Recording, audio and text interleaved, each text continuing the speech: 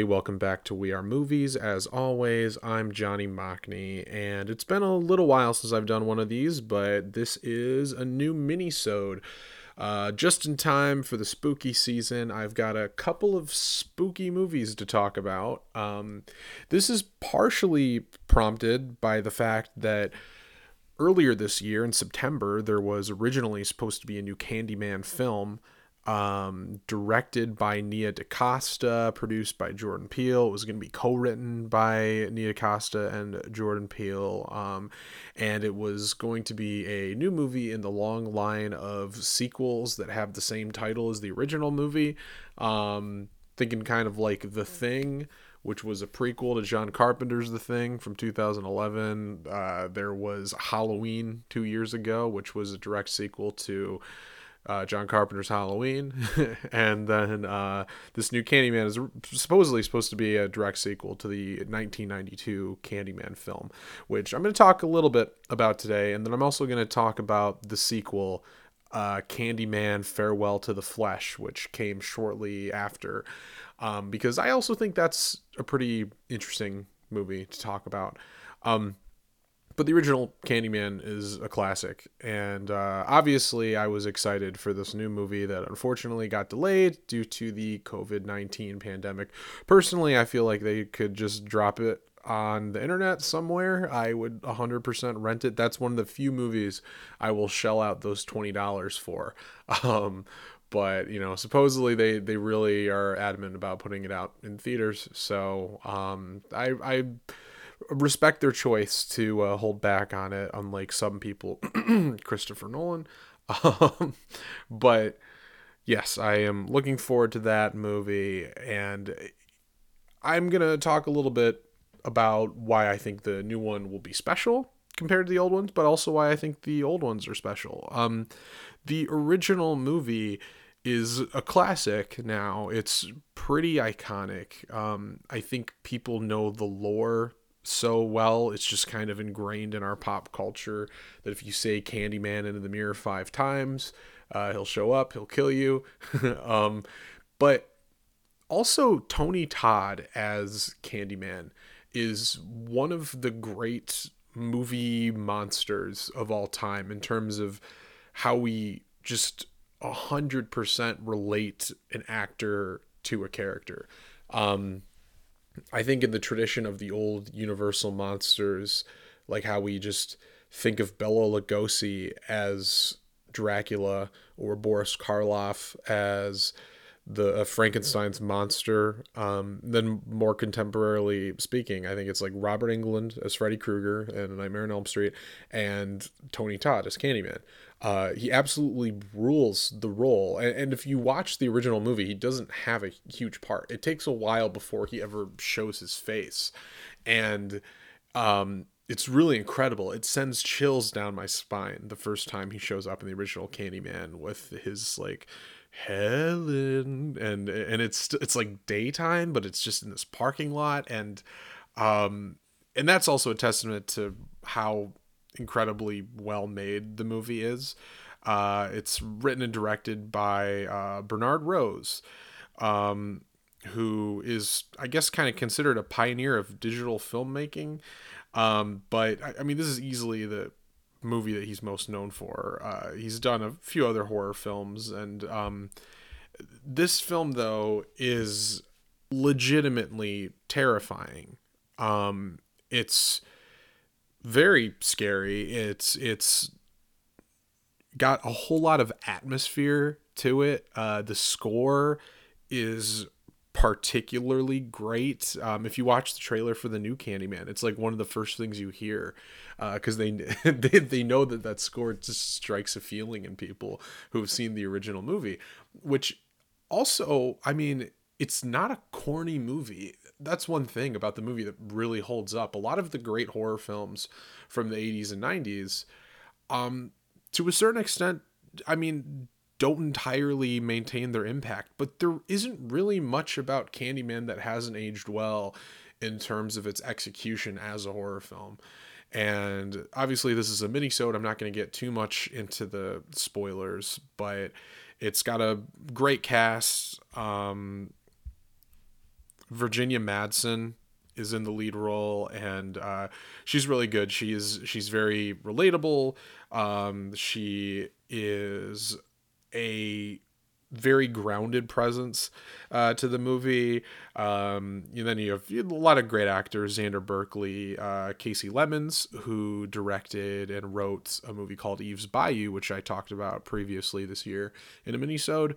And she's good in the movie. She's unfortunately, as I said, she kind of got typecast as best friend characters for a while. She kind of plays the same role in this movie as she does in The Silence of the Lambs.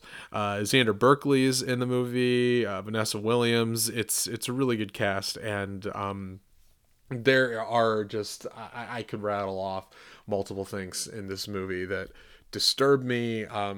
Just even the idea of a guy with a hook hand is so terrifying. Like it's not a clean weapon to use. It's not like Jason Voorhees with a machete, or even like Leatherface with a chainsaw. Those are all tools. It seems clean, you just chop, you slice, someone's done. But like something about a hook you see scenes in these movies where Candyman sticks his hook in people, and he just tears through them, and it feels like painful, because that's like it's weird to say, but it's like something that shouldn't happen, to stick a hook in somebody and then tear them open. It seems like it's kind of counterproductive in terms of trying to slice a person open. It would be much easier to use a more efficient tool, but that's just part of what's so iconic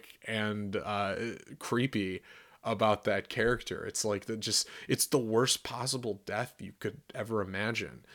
And I mean, this film also, I mean, I'd be remiss if I didn't talk about the fact that, I mean, it does deal with race, and as I said, this movie did age well as a horror film. Is some disagreement over how it is aged as a social commentary. Obviously, it's written and directed by a white man, Bernard Rose. I don't think there's any people of color behind the camera in, at least in, large roles, directing, writing, anything like that. And the movie's a little complicated. It does use racism in the story. Supposedly Candyman is the spirit of a black man who was lynched and murdered, particularly you find out more in the sequel about what supposedly happened, but he was lynched and murdered. He was a painter, and he was in love with a white woman, and so he was killed. And there's a lot of things that come back, the way he was tortured. That's why mirrors are important. They held a mirror to his face to show him his face after they put honey on him and had him stung to death by bees. That's why bees are an important part of the character. And that works in the context of the story. And so Bernard Rose is using that, but the movie's not about racism. That's one thing. Racism is a plot point, and it's important to establishing the villain, but it really doesn't mean a whole lot in the grand scheme of the story. It's more about this relationship and kind of the idea, because it's also sort of ambiguous in this movie whether or not Candyman is a ghost or if he is just a personification of an idea, and that if you believe something enough and you fear something enough, it will exist and it will, come for you, basically. And then the sequel kind of turns away from that, and it becomes much more literal with this depiction of Candyman as a ghost. If you get the Scream Factory Blu-ray of this movie, which I highly recommend getting if you're a fan of the film, and you're a collector too, like me, there is a really good feature on there with a couple black film scholars talking about the film's representation and its importance to the black community. And a couple of things that are very interesting is, like, obviously this movie is, you know, it does fall within that trend of the movie about a black man pursuing a white woman, and he is the villain of the story. That he is predatory in a certain way. At the same time, they talk about how this was also a very important film in the way that Tony Todd's portrayal of Candyman is very respectful. He adds a lot of gravitas to the role. He's a little bit sympathetic, and particularly with his backstory, but also in how he portrays the role. He's not animalistic. He's not one of the depictions shown of black people in films like Birth of a Nation. He's romantic, and he is in love with a white woman, which is a very human emotion, and so there are interesting things this movie does that can be viewed as progressive. There are things about the movie that can definitely be viewed as not progressive. Like I said, it uses racism in the story. It doesn't really do much to comment on racism, at least I mean, from my perspective. I don't want to totally write off the movie. I think you can say that there is more to the movie than meets the eye, and there are a whole lot of people out there with different readings of it. But that brings me to the sequel, Candyman Farewell to the Flesh, which is a movie that I think is pretty underrated.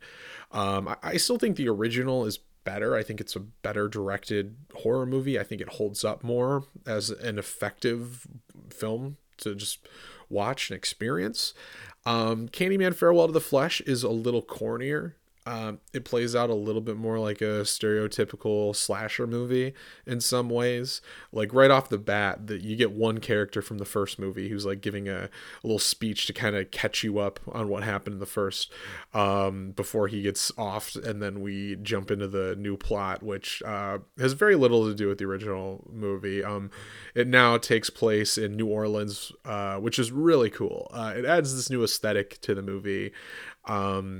And it's definitely thematically more resonant, particularly in how this movie approaches Candyman. As I said, he is not the ambiguous idea that he was presented as in the first film. In this one, it's pretty clear he's a ghost. He is the ghost of this guy who was lynched and murdered, and we see flashbacks of it. And I think that's part of what this movie does that's really cool. Is a lot of this movie is a mystery, and it's about the main character, this new main character, who's trying to find out the history of Candyman, who was originally just a man named Daniel, and she's trying to investigate what happened to him. And that's just it's a cool story, but also it gets into this idea of whitewashing history and covering up our painful past and the sins of this country, because it's about her trying to just uncover the truth and to try to find out what happened to him, because now people are answering for their crimes. Like it takes a much clearer, I think, political stance than the first movie did. While the first film uses racism, our history of racism specifically, to, I guess, give meaning and motivation to the characters, this movie is about that, I really think. And the movie kind of ends up with this sort of message of, to conquer our past, we have to acknowledge our past. And I think that's really cool. As I said, you do get a flashback. You see what happens to Daniel as a young man, and it is horrifying. It's kind of a difficult scene to watch to some people.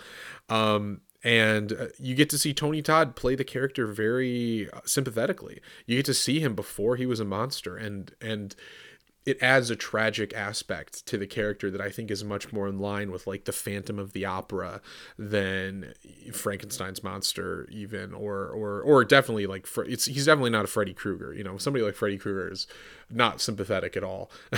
Like Candyman has a tragic villain quality to him, and altogether, Candyman: Farewell to the Flesh is a pretty well done movie. As I said, certain things don't hold up as well. It's definitely not as scary. It's a little cornier. It's directed by Bill Condon, who I don't think I've seen any films of his. Oh wait, I have seen films of his. He did Dreamgirls, which is good. I have seen Dreamgirls, and then he also did a couple of the Twilight films and various other things. Chicago, Kinsey. Okay, so he's a pretty accomplished director. He's kind of all over the map. But yeah, I definitely recommend Candyman: Farewell to the Flesh, especially if you enjoyed the first one. I recommend it. If you like the first one and maybe you wished they had fleshed out the themes better, no pun intended, I think you'll find a lot to enjoy and appreciate in the second movie. There's also a Scream Factory Blu-ray of this one, if you can get your hands on it. And like I said, I recommend that. Also, I didn't mention both of these movies are based on work by Clive Barker, who is the godfather of some of these great horror franchises. Also Hellraiser, obviously, the Midnight Meat Train, in case you're a fan of that one. Maybe I'll do an episode on that one day. That's a wild ride, the Midnight Meat Train. Also featuring a hilarious early performance from Bradley Cooper. I have not seen the third Candyman film, Candyman Day of the Dead. I've heard that it's really terrible. I'll probably see it someday, especially before the new one comes out, because I am curious about it. But the new one looks like it's going to do some really cool things with not just the lore, but the themes of the original movie. Obviously, this one coming out is the first Candyman film that's actually written and directed by black people, which I think is the only appropriate way to do it today. Clive Barker's original story, as I understand, was not a racial story. I don't know if Candyman was even supposed to be black in the original story. So this is something that was created in the films, and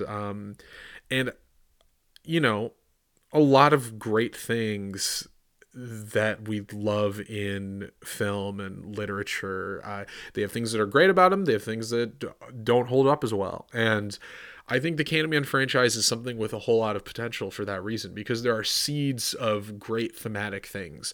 They are great films, the first two, definitely. And then there are things to grow upon in what you're trying to say and how you want to reflect our society at the time. And this new movie looks like it's going to deal a lot with gentrification. It's dealing with the neighborhood that the original movie takes place in. Also, the main character, Yahya Abdul-Mateen's character, is the baby from the original movie, and he's also an artist. So it's cool that I think they'll get into this sort of dichotomy between him and Candyman, and I'm also really excited to see Tony Todd on the big screen again. I think that could be incredible. So definitely, if you haven't seen Candyman or Candyman: Farewell to the Flesh, I highly recommend them.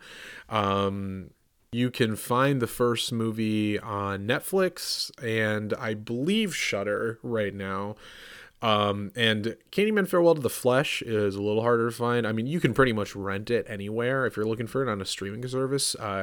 When I saw it, I originally had to get a free trial for Brown Sugar, which is a streaming service for blaxploitation films and other movies with predominantly black casts, which is interesting. I had actually never heard of the streaming service until I was looking for that movie. So definitely see the both of them. I highly recommend them. They're both great for the spooky season. They have, especially the first one has like a very like kind of cold, chilly, brisk atmosphere. The second one, not as much. It takes place in New Orleans, but they're both very good. Double feature them if you want to, or whatever. I'm not the boss of your life, but that is all for today. I'm going to be back with you soon with another full-length episode. We've still got a couple more episodes left of the Halloween season, and then we'll be back to doing boring old regular movies that aren't related to Halloween. They might be, actually. I am a big horror fan, so you'll definitely see more horror as time goes by. And then also Christmas. Let's see if I can get a Die Hard episode out finally. I don't know how it didn't happen last Christmas. We'll see what happens. But anyway, I'll be back with you soon. I am Johnny Mockney. We are movies. All right, bye-bye.